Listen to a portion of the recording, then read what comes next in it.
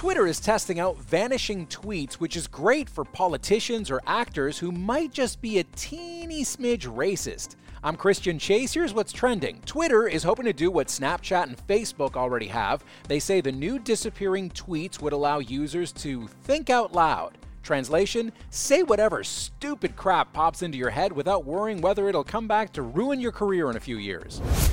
Who is the game show host who just survived a year with pancreatic cancer? Very happy to report I have just reached that marker. Alex Trebek tweeted out a video saying it hasn't been easy and thought if the cancer didn't kill him, the chemo would.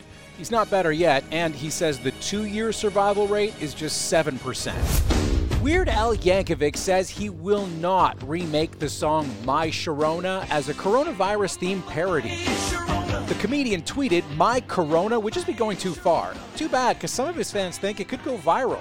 Oh, I get it now.